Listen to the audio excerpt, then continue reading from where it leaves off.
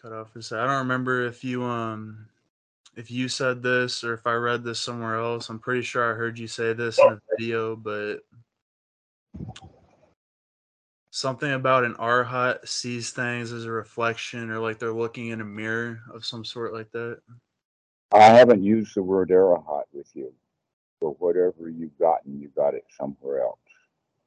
Not with me though, but I think that you might have said something about some like seeing something as a reflection or seeing something as like a mirror image. Was that somewhere I else I read that? I don't know what you're talking about. No, Move on no. to the next question then. Um anyway, have you yeah, no, obviously you have, but have you heard of the term Eka Sita? What? Eka Sita?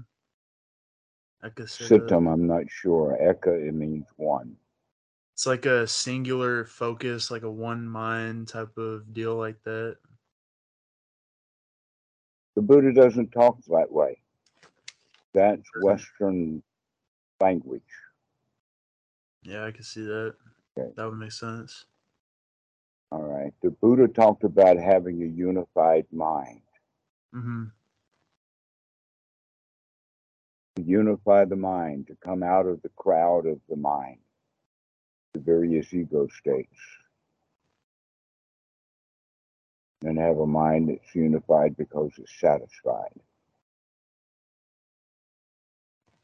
I can see how people would get that confused, like a Hindu type of like one consciousness, one mind type of philosophy. What would really be the difference between the two? Well, one is actually attainable, and the other one is religious. Mm-hmm.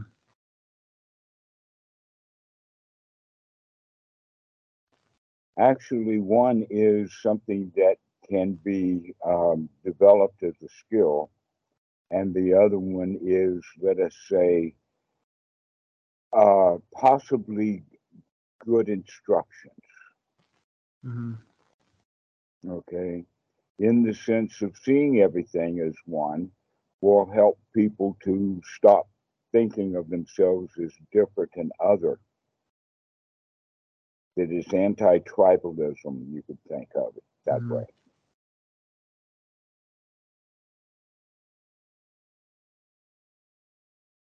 Unity and wholesome rather than divisional. 'Cause I But have they heard. take it too far into magic. Mm-hmm. Yeah, I do hear a lot of terms about like going above like duality and non-duality type of thinking. Is that more of just like what you're talking Yes, about but nobody understands any of that. now? Mm-hmm. You and me let's laugh is unity. You and me let's fight is duality.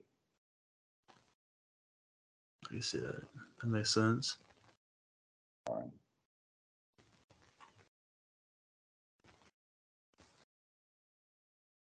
It's like you've been reading a whole lot of magical books. No, Go definitely. I ahead. definitely have just a lot of stuff on the internet, a lot of different philosophies and thoughts just coming together and kind of gets confusing. Well, Um, let's not call the teachings of the Buddha philosophy. Let's call it the teachings of the Buddha, mhm. as to distinguish it from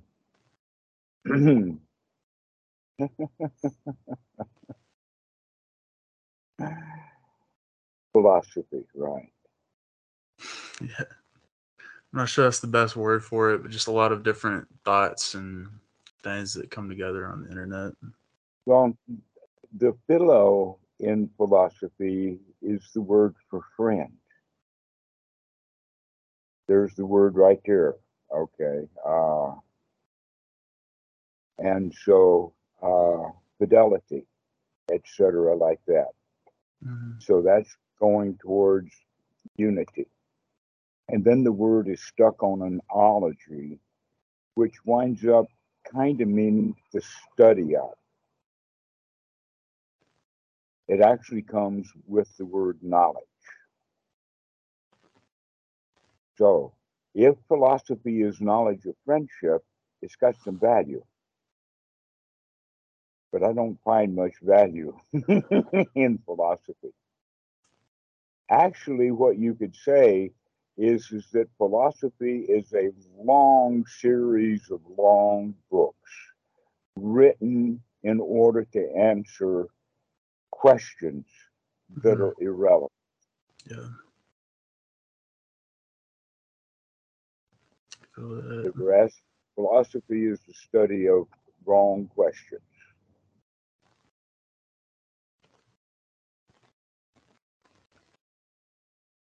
I feel like I fall into that because I kind of get into a bunch of questions that might not really be relevant to what I'm trying to attain, I guess you could say. Um, well, never mind. Let's go ahead with your list. Got the list right here. So, um, next question would be: is Buddhism, is this all like a psychological thing and just overcoming like the biologies and everything to reach When a. when you use the word Buddhism and then use the word it, Mhm, that indicates for you that it's a singularity where in fact it's a multiplicity. mhm, It would go so far as to say that since so many people in some different frames of reference think of themselves as Buddhist, in order to make sure that that's not what I'm doing, I wouldn't call myself a Buddhist. mhm. Okay, why? Because there's a lot of magical thinking in Buddhists. Let's keep it back to the teachings of the Buddha. That way, we're more clear. As you can begin to tell, I pay attention to the language. I pay attention to the words. They say words have meanings, and that's generally not the case. Words have a lot of meanings, Mhm. depending upon the context and the people and their ideas. And that most fights in the world are because people make the mistake of thinking when I'm using a word that the guy who hears that word understands the concept behind the word, where he probably has a completely different concept. Mhm. And you can see that really strikingly in a lot of the words that have come out of Western mentality into Buddhism without changing their frames of reference or actually defining what the Buddha was teaching or even what Buddhism is. So now we've got three things. We've got the multiplicity of Buddhism, and then we've got the multiplicity of the language. Mhm. And so it's generally a good idea for us to define our words and then set a few of them aside. Like the word suffering should be set aside because that's not the definition of dukkha. But when we bring suffering and our ideas of that into our concepts of, let us say, an intellectual uh, accumulation of knowledge about a topic called Buddhism, when we bring the word suffering or somebody gives us that word, we're automatically missing the point. Mhm. That in fact, you could walk down the street selling Buddhist pamphlets like the Jehovah's Witnesses do, knocking on every door and hand them this pamphlet and say, "This will solve your suffering. If you read our book, you won't suffer anymore." Okay. And most people are going to slam the door in your face because they're with the thought or the foul language associated with "I'm not suffering." But most people will admit to that they're dissatisfied from time to time. Very And true. so, all right. So that's one of the words that's mistranslated. And Buddhism is, Western Buddhism is absolutely chock a block full of words that are wrongly translated. Were still just borrowed, bringing their old meaning with them, like monk and nun. Bhikkhu is not a monk. And a lot of people get really confused. What does it mean? And they bring in language like celibacy, which completely misses the point.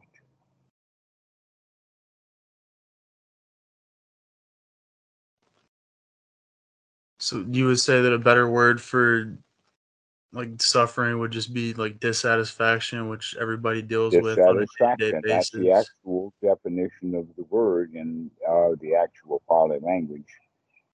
Dukkha, sukha. Sukha is satisfied. Dukkha is dissatisfied. That makes a lot more sense. Mhm.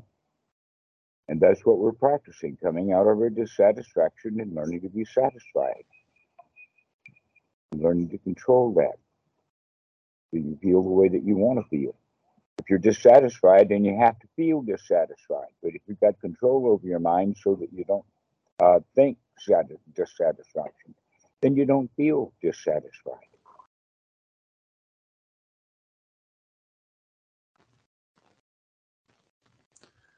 I guess that was the main point of the question Dissatisfied, actually. Go ahead. Go ahead.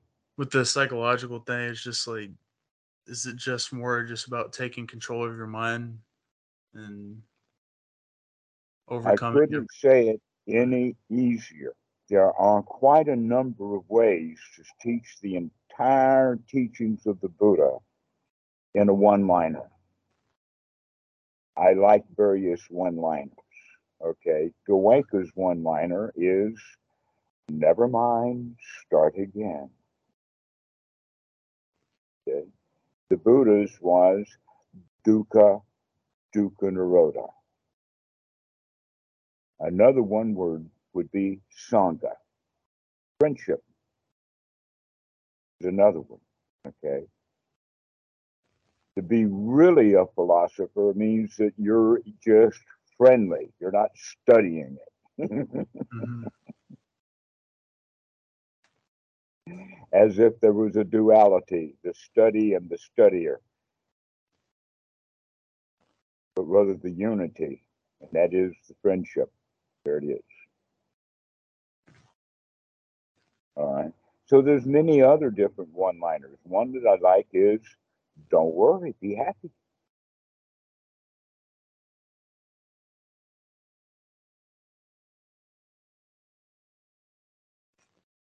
I like that.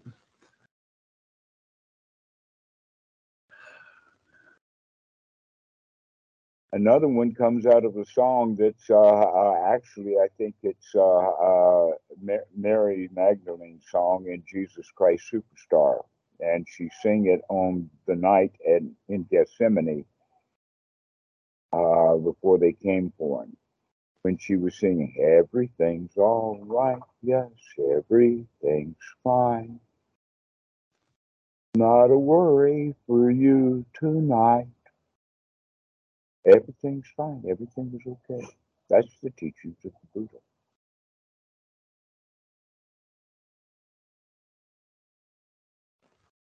Don't worry, be happy. Never mind, start again.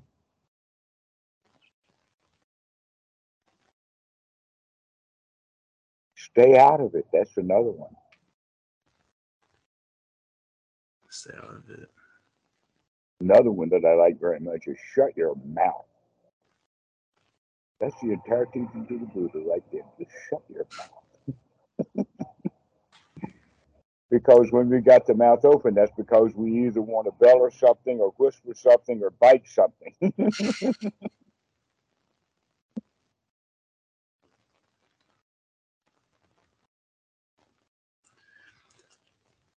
I guess I can see my problem coming from like dealing with anxieties and stuff like that, but versus somebody that's more progressed on the path, if they're in like extreme situations like war or torture or Let something, us they say really it this with that. way. Those who are far enough advanced on the path can see that kind of stuff coming and stay out of it.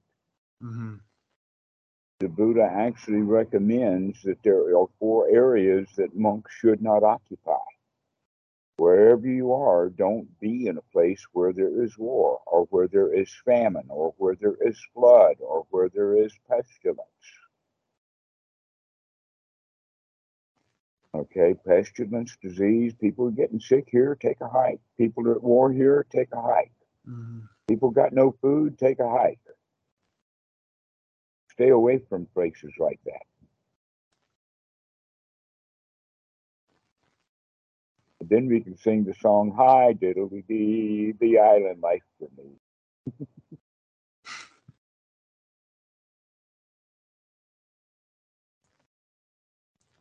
So there's like the stories of the Buddha going out on his hikes, I guess you could say, and like he's starving or something like that, but he's still No, he able was not to the Buddha. No, no, that was the Bodhisattva. That was not the bodhisattva. Buddha. That was the wannabe who would do anything to get Mm, what he wanted. And it's referred to as the starving Buddha, but it's not the Buddha. He was practicing austerity. You can read all about it in Sutta number 26 and number 36 in the Majjhima Nikaya.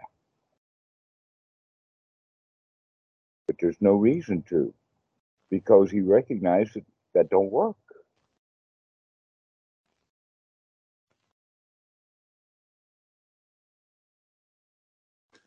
Is that also when people say that the Buddha was against eating meat and he was like vegan and vegetarian The type of Buddha thing? was not a vegetarian. Mhm, Vegetarians are a completely different group of old Hindus.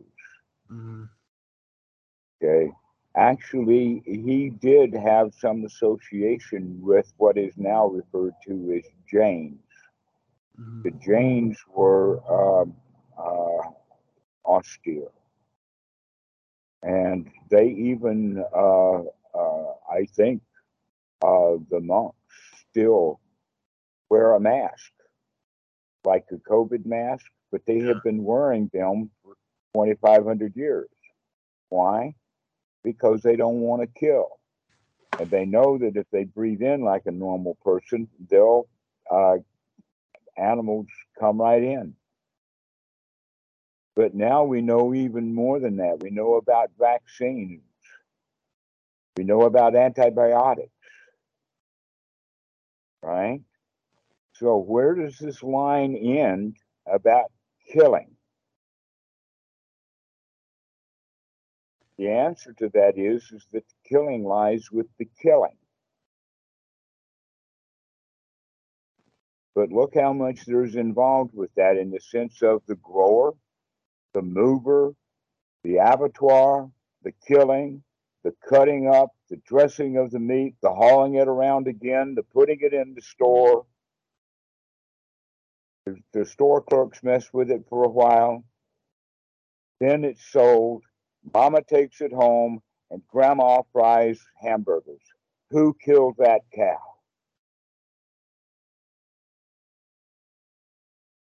Well, Western mind looking for guilt everywhere because they can find problems everywhere. They say everybody killed it. Everybody had a hand in it.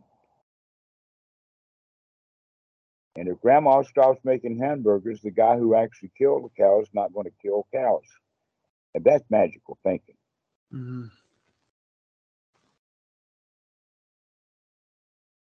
If Granny wants to do something about that, she can go stand there while the abattoir is actually killing that cow and point out to the man, look, this cow is really suffering right now. They're all of them in the line mooing a lot because they all know that they're about to die and they're scared like hell. If you felt that way, I mean, you want to go stand in line while somebody does that to you? And if we can see that like that, maybe that guy, that avatar, will stop killing cows for a living. You know, it depends upon his mind. If his mind is noble, then he won't kill. That's the teaching of the Buddha. Let's get our minds noble. Let's get our minds in a high class situation. Let's get our minds unified. And then we don't go around harming or doing things like that.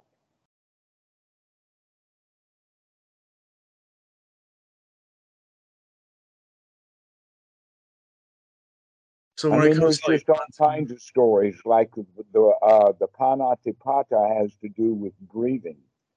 mhm. Anapana and Panatipata. Okay, so it's taking the breath. And so they say, oh, well, fish don't breathe, so it's okay. I can eat all the fish I want, but I can't kill a cow.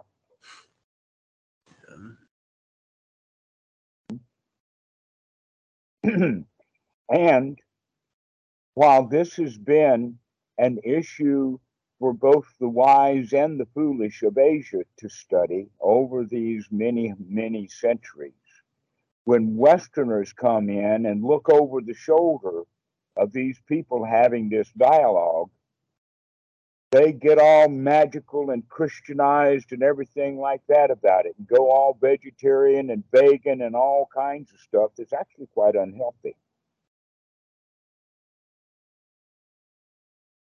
And so now they have to take special diets and and so what they wind up is that they're thinking about, they're worried about, and having traumas about food. And when one of those people asked Bhikkhu Buddhadasa about that, do you eat meat? What do you eat? And Bhikkhu Buddhadasa answered, I eat the food that's given. I eat the food. Killing is a different issue than food. I guess you could say if you were ever in a situation where you didn't have access to food or nobody was giving you food and you had to kill or hunt to eat, would you feel bad about that or No, would you worry about no, I karma would or not something? go hunting. No, I'm not going to. No, no hunting. I did shoot a rifle and a shotgun when I was 14, 15, 16, but Mhm. since I put those down, I haven't picked them back up, and I have no need to hold a rifle or a gun or a bow and arrow, any of that kind of stuff. Yeah. And not only that, but if I shot something at a distance with a gun and it fell dead, I probably wouldn't bother to go over to it. Mhm. Too far to walk. And when I got there, what am I going to do with it now?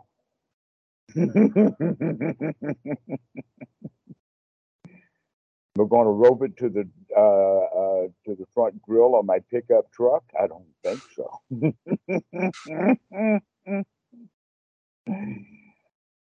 So, see, you asked a question philosophically, and I answered it in reality.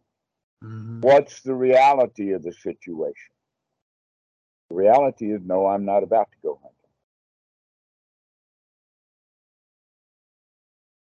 And it's not a matter of food.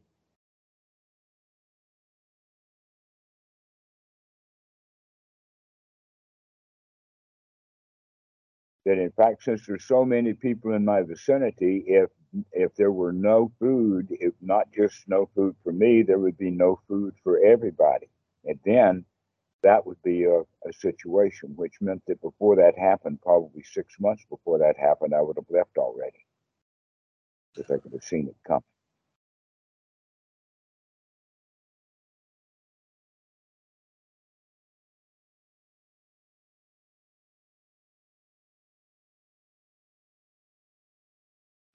Yeah, the whole reason I even thought about that in the first place is just hearing or not hearing, but reading the story and some story somewhere about how a hunter or a butcher dies and then in the next life they're like hunted or having to deal with the karma of whatever they did and stuff like that. Yeah, Like, people come up with all kinds of magical stories to try to make a point. Listen to the point they're making and stop with the believing in the magical stories. mhm.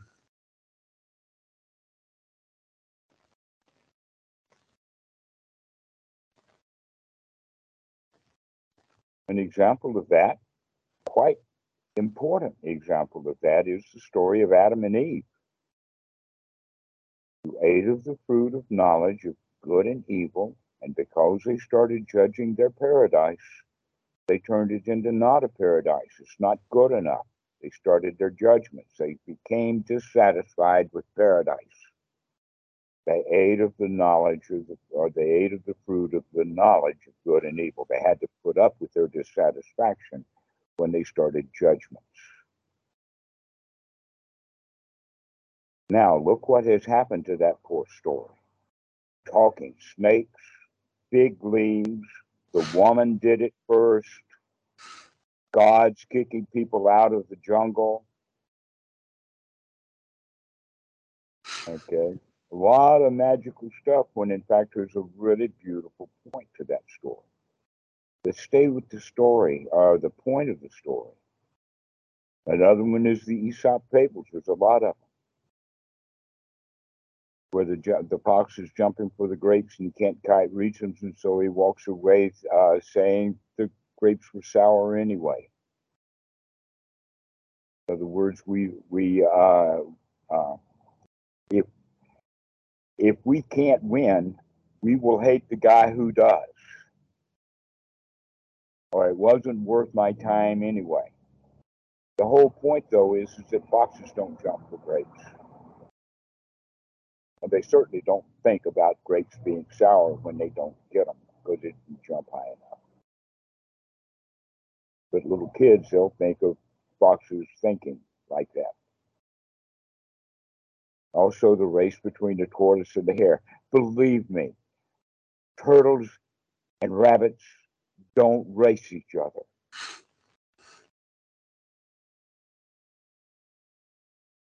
Right?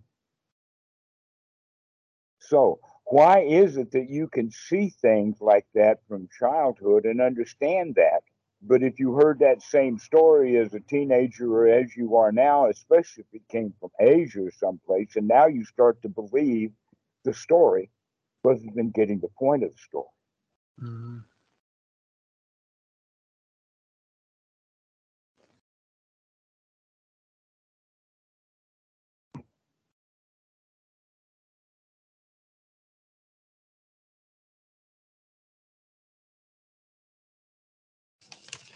So on that, I was also wondering the dependent origination. Is that a process that you would say begins when you're just as you're born and you're able to conceive of certain things, or would you say that that's a process that doesn't really have a Every beginning? child is born in ignorance. Mm-hmm. Okay. No one pops out with a PhD, nor even the ability to hold such a piece of paper or recognize what it was. Right? We all start out in a whole lot of ignorance. That's true.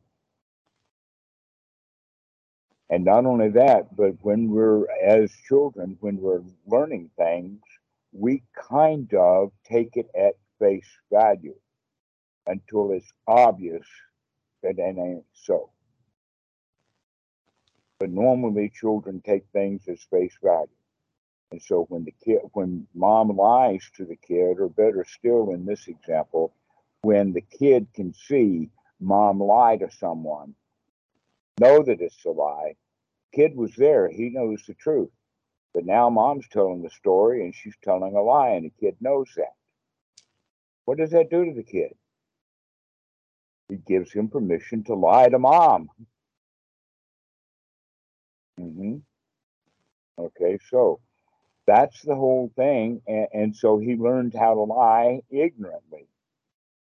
He learned to lie ignorantly because he learned it from someone who is ignorant. As an adult, we can begin to put together and understand that being honest with ourselves, that being honest with other people, is a whole lot better than lying to people for whatever reason. We can see that. But then some people will make a rule out of it with punishments and all that kind of stuff and take it too far. So there's a middle path, and that middle path then is to see clearly that lying, as the example, is not worthy. That's an unwholesome thing to do. Therefore, we will be mindful to stop doing that. Shut up.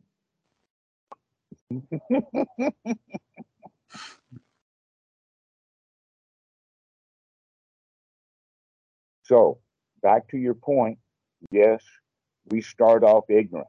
How long are we going to remain ignorant? So long as we continue to do the things that we were doing ignorantly.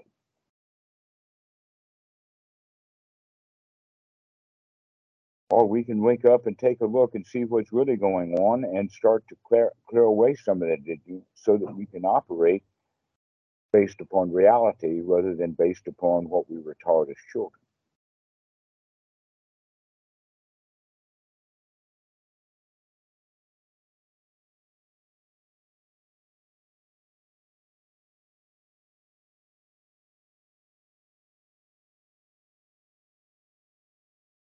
Now, here's another idea, and that is that a lot of people who become interested in what they think of and call Buddhism, and I refer to as Western Buddhism, uh, they come out of some sort of Christian background, Mm-hmm.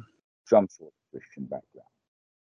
And what they generally do is that they throw out the baby and keep the bathwater, in the sense that when they leave Christianity, instead of going in and actually figuring out what was it that Jesus was teaching that was so wise and so valuable, and keep that, and then take what Paul and Constantine and this and that Pope did with it until it became Christianity, and throw that out.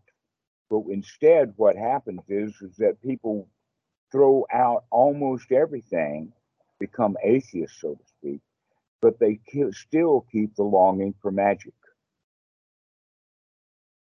They say, well, Christianity doesn't work, which means that they just don't know the secret to the magical door. And so that's why so many Westerners, they'll generally go through Hinduism first because it's far more magical. But they'll also try satanic and Judaism or they'll go through all kinds of things, continuing to look for that which they couldn't find in Christianity. The Christianity was too real and not magical enough for most of us. That's why we leave Christianity, just because it does not deliver what it promises. And it promises a whole lot of magic. Let's go find that magic.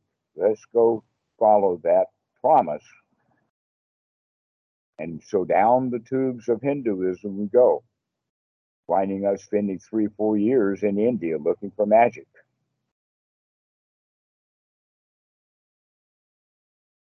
The Beatles go to Rishikesh.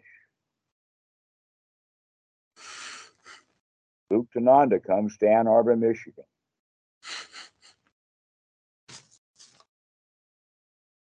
Satya Sai Baba, the big dude, the biggest daddy of them all, in the early 1970s, several years before I saw that newspaper, a woman showed me an expose where a whole bunch of people, not all at the same time, but one after another, as the occasion arose, they would have brownies and small cameras that they could hold in their hand and take pictures and later movies of all of the magical stunts. He was very, very good card sharp, except that he was sharp with rings and watches, and his best trick was uh, holy ash.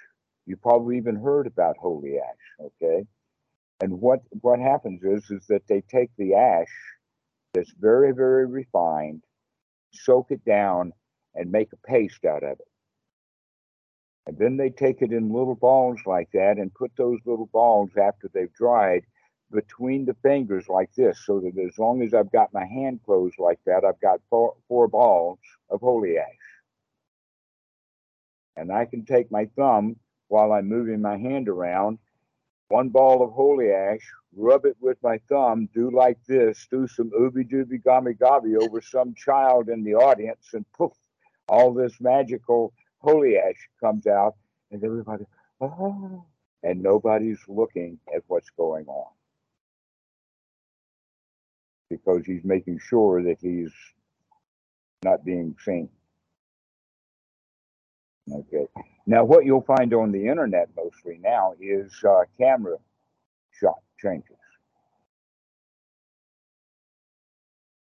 But there's also, like having a card on the back of your hand, and nobody can see that until you do this, and now you've got that card. So this is all prestidigitation. Have you ever heard of Houdini? Mm-hmm. Oh, sure. In his later years, because he was doing all kinds of magical tricks, he was quite expert at it. And he wanted to know too. And one of the things that he started doing was going to seances. Seances in the United States were really, really popular, even to the point that in the Lincoln White House in the 1860s, they had seances because he had lost a son. And seances were really popular in America up until the 1930s. You know why seances fell out of fashion in the 1930s?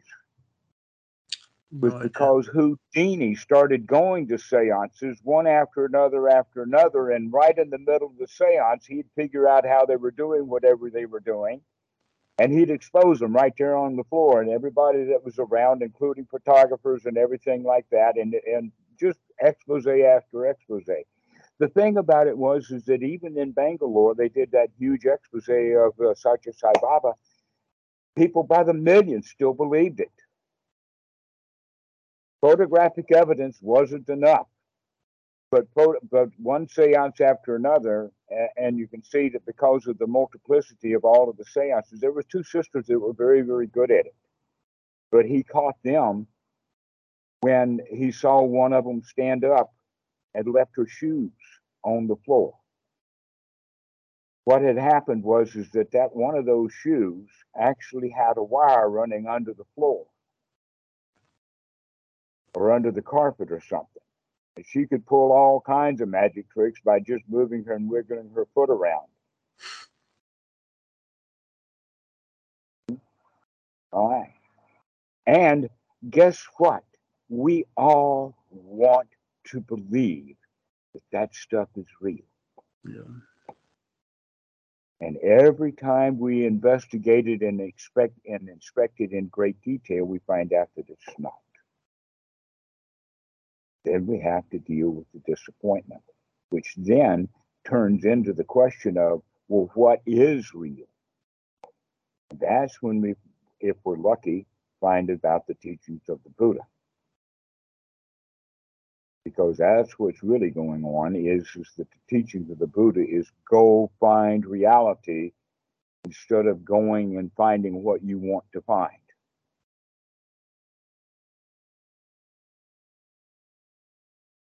Because if you go looking for what you want, you're going to be disappointed while you're not getting it, and you never will.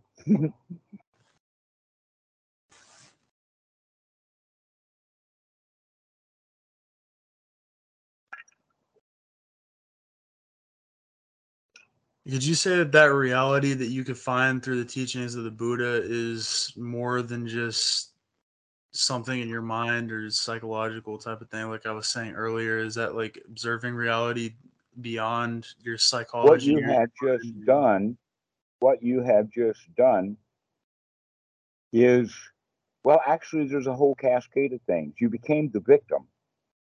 Mm. And not only that, but in the victimhood, you're thinking about it in the sense of, oh, it's just in the mind, which discounts and flavors the mind, Mm. and recognize instead all there is in the mind. Let's go look at this thing. It's so big, it's so powerful, and we've never bothered to train it. We have no control over it. And not only that, but it's full of crap. All the lies that we've been told. And because the mind is so full of crap, I guess you understand that. That's why you would discount it the way that you did. Mm. But you also discounted yourself in the same way by becoming a victim, wanting something outside that's going to fix you on the inside. And the answer to that is, hey, we got some tools that we can do the fixing on the inside.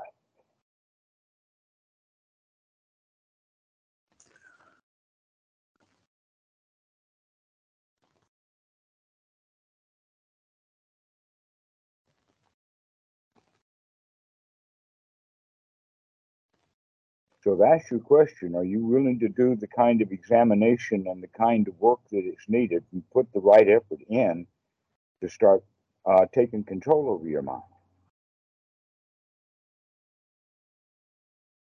And there's going to be some real skills that need to be developed. But guess what? Those skills are not there designed primarily to fool other people, which is what magic is. The magic show is to make everybody impressed over what you do that they can't do.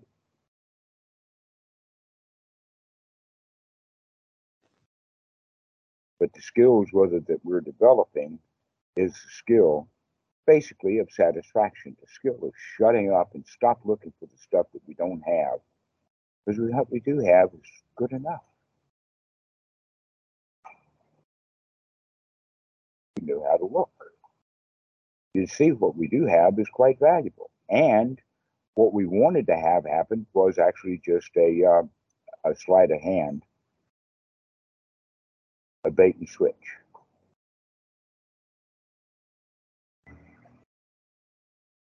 Is that why so many people that are able to take control of their mind would rather just leave society in a type of way and stop like paying on houses and everything and just like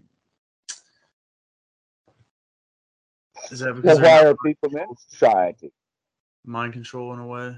I'd say Why aren't people in society? You talk about people leaving society. Why are people in general in society? safety, I guess you could say safety But they're and not safe. They don't feel safe. mhm, Okay, comfort. so, but they're not comfortable. Yeah, They're downright uncomfortable. Maybe safety and comfort can be found outside of society when most people are looking for it. So I don't think so. What other people? Why are people in? Maybe they're looking for safety and they're looking for comfort, but that's not the question that I'm asking. I'm asking why are so many people in society? because everybody else is.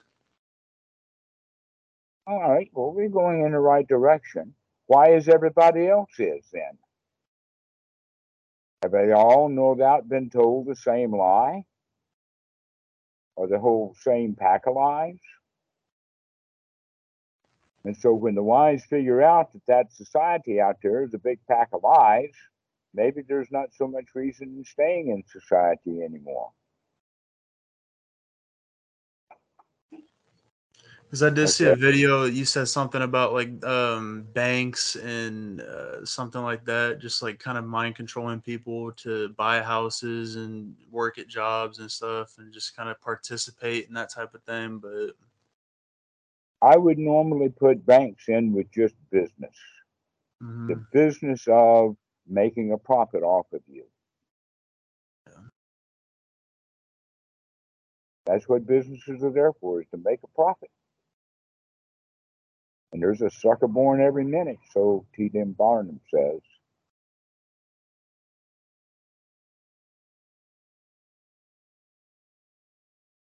So, yes, big business wants you to take their product.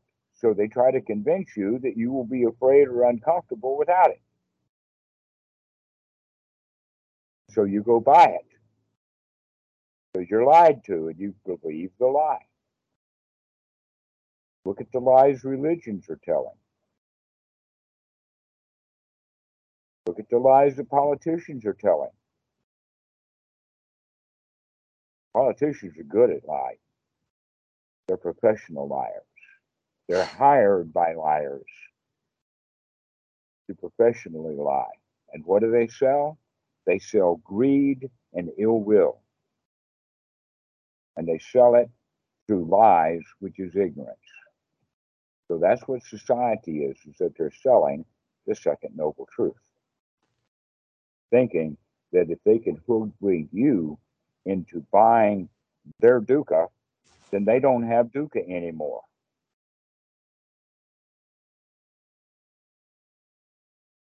In other words, they see dukkha as sort of a zero-sum game like money or a hot potato. Who's got the potato, right? If I've got the potato, or if I've got the money and you don't, then they see that as some sort of a win, where in fact they don't feel any better. Now, in fact, they may feel afraid that you'll come after them when you figure out what they did. And so getting the money doesn't make you comfortable or secure at all.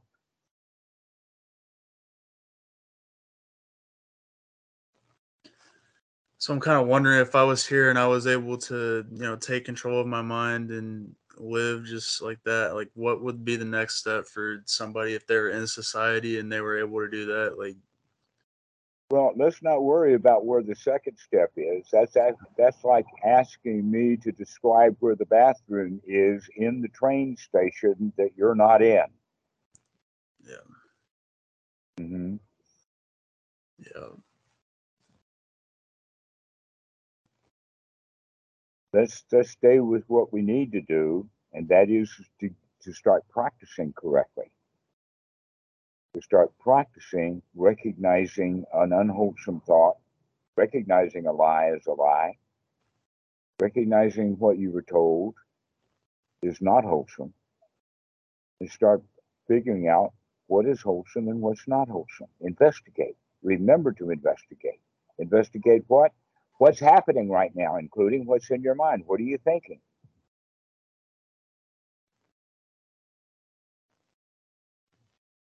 If you're thinking, I got to go to the bank, and then 10 minutes later, I'm thinking, I got to go to the bank, and then 15 minutes later, I'm thinking, I got to go to the bank, I'm wasting my time thinking about going to the bank because I didn't get up and go to the bank.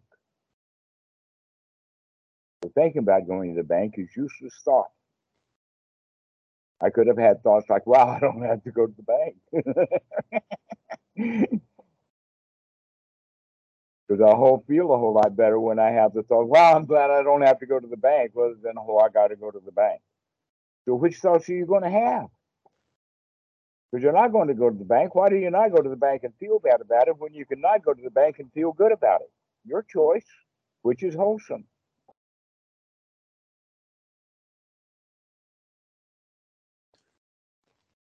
So would you say practicing correctly is identifying those type of thoughts and dismissing those type of thoughts? And I remember last time we were talking, you were also saying some sort of Playfully meditation. dismiss those thoughts. Hmm. Playfully dismiss them. Oh, I don't have to go to the bank. Bring some joy in, bring some satisfaction in, bring some lightening up, bring some gladdening of the mind into it. This is the teachings of the Buddha. You've no doubt heard people thinking about and talking about practicing meditation in order to have bliss, Hmm. right? Okay. And then they sit on the floor all miserable and everything, thinking they got to go to the bank and wondering when the bell is going to ring, and then they're wondering where the bliss is. The answer is you got to spoon food it to yourself. You're a baby here. That bliss is up on a high shelf. You got to go get the spoon out and start putting it in.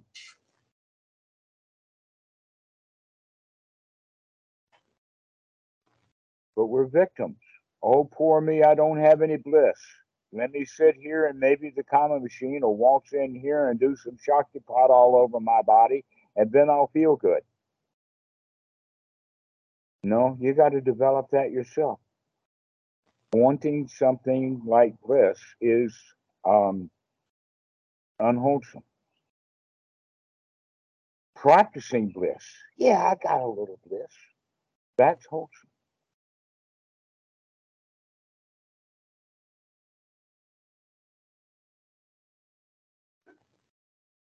I like that. We need, yeah, we need to practice. Need to practice because you have been practicing feeling bad all these years. You talked yourself into feeling bad big time. Now it's time to talk yourself into feeling good a little.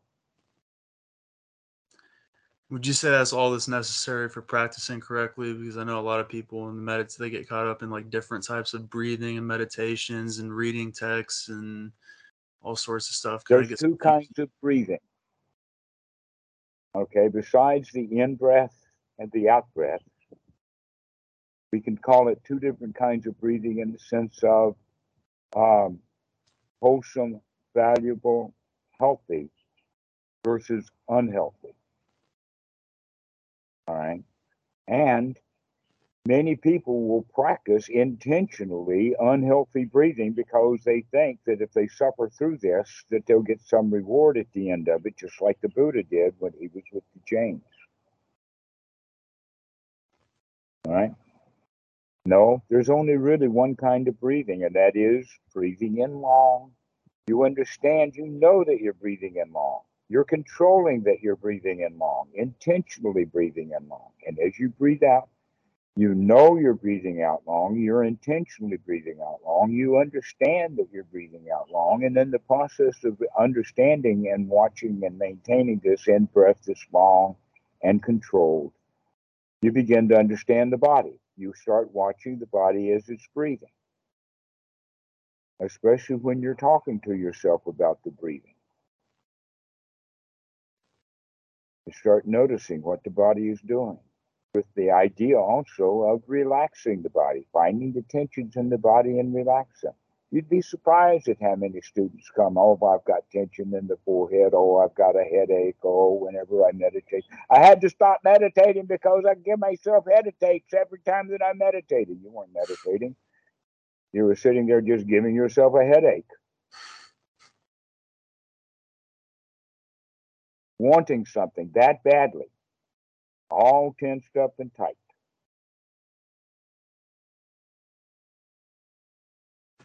Rather than just relax.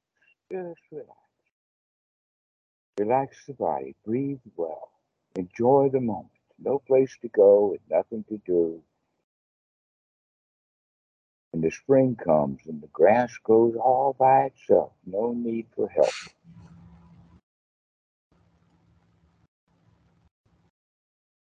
The Westerners come to this practice and then because they want something. And they give themselves headaches because they want something.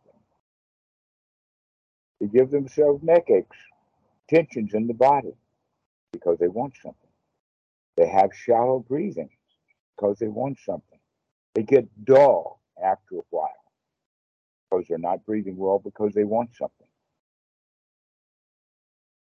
Instead of just sitting there just enjoying the heck out of it. It's quite a show. Just enjoy the show. Just watch. Just sit. Just note. Look at what's doing.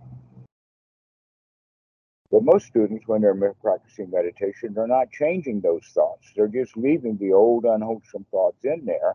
And because of that, they're not making any skill changes. They're not developing anything. There's no bhava there.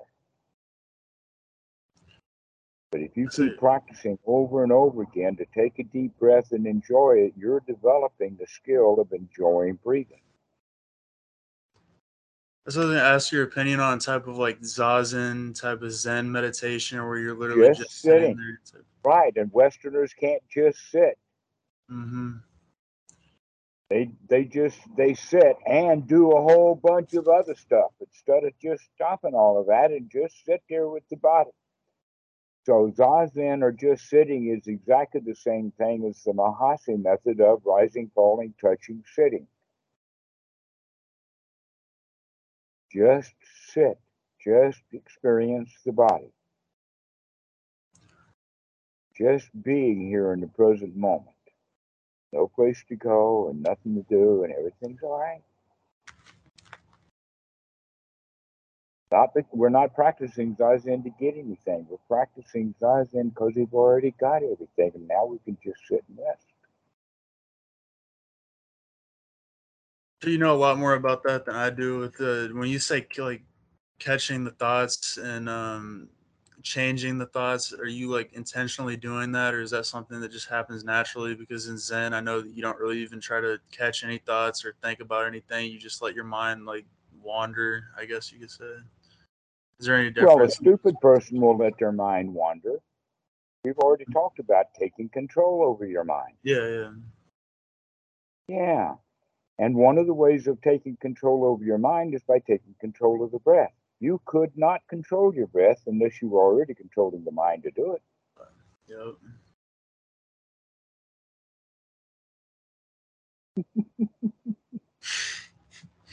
Yeah, like, so. Yeah, letting the mind wander is not an instruction that I know of would be given except by somebody that you met at a dojo someplace. He Yep. doesn't come regularly.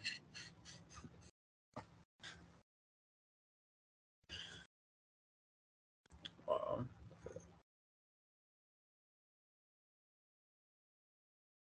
No, this really is all about control. Learning to take control of your life. Learning to come out of victimhood into championhood. Develop the skills necessary to see yourself as a winner with the skills that you've got.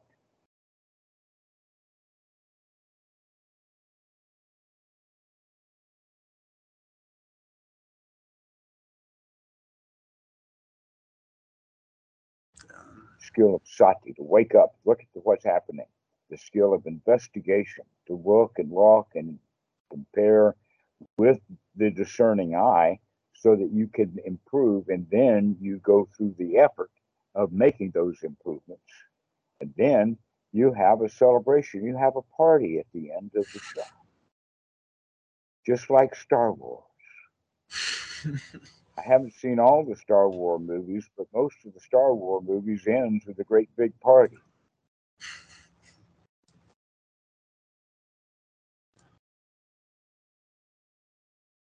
Where's your party? Where's your celebration for having figured out that you don't have to suffer? You could just sit and enjoy your moment. You see your celebration, you think of just like drinking or like partying or something like that type of thing. Like that's Drinking is not celebration. People drink because they want to celebrate. yeah, yeah, yeah. Celebration is celebration. Okay, here's an example of the celebration. Is the guy at the big game, the World Series or the football game, the Sugar Bowl, something like that, and he makes a touchdown. What does he do immediately after he makes the touchdown? Celebrates. He celebrates exactly with his arms in the air. He may spike the ball. He may jump on up and down. He may climb the goal pole. He was going to do something to prove how celebrating he is. The people in the stands, what do? The people, depends upon which stand you're in, will jump up and cheer in celebration. But that doesn't last long, but it does happen. And then they sit down all satisfied and everything. Wow, that was a good score. We're ahead now. And they feel satisfied. So this sequence of success, celebration, followed by satisfaction is a sequence that happens on a regular basis all over the place, and we use that in meditation.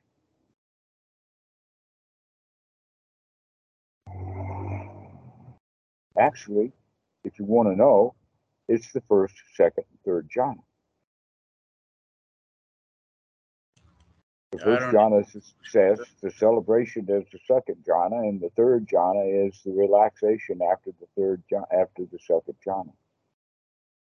But we don't need to talk all of that. That's just something that we're talking about in the sense of, can you in fact take the right effort right now to throw that unwholesome thought out and put a wholesome thought in that gladdens the mind, and then the next thought after that is, wow, I'm really glad that the mind is gladdened, and now we're going right into the celebration, which is Sama Sankappa. It's one of the items on the Eightfold Noble Path, the changing of our attitude from being a victim into being a winner. And the Buddha was known as a lion. He was known as a bull, not bull like a cow, bull like an elephant. So he was known as a lion or a bull elephant, which means he had confidence. Where does confidence come from? It comes from success. Time after time after time after time of success builds confidence so that you know you can handle it. An example of that is when we first opened this, before I knew what your questions were, we turned the video on. Why is that? Confidence. I had confidence that I could answer your little questions without a hitch. Mm-hmm.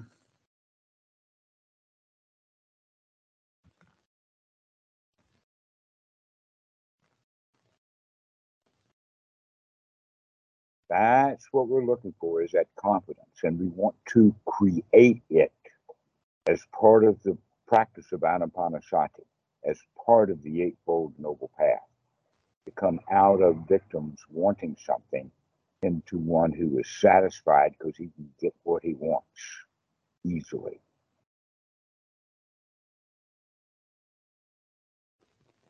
By being careful about what he wants.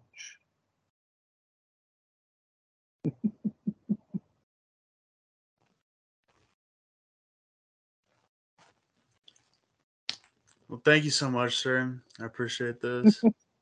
I really do. Thank you so much. All right. Well, pretty soon we'll get ready to start practicing. When are you going to do that? It's right now, I suppose. Why not? All Not a right. better time than right now. All right. Will you start practicing, waking up, taking a look, making a change, and congratulating yourself for making a change? And that will help unify the mind. This really did help me. I really appreciate this. It really did. It's a whole new All right, perspective. David. Well, we'll see you in a few days then. Go Thank you, practice. sir. Go Thank enjoy you, sir. yourself. Thank you. Stop Thank you. wanting things that you can't have and start taking the things that you can with gusto.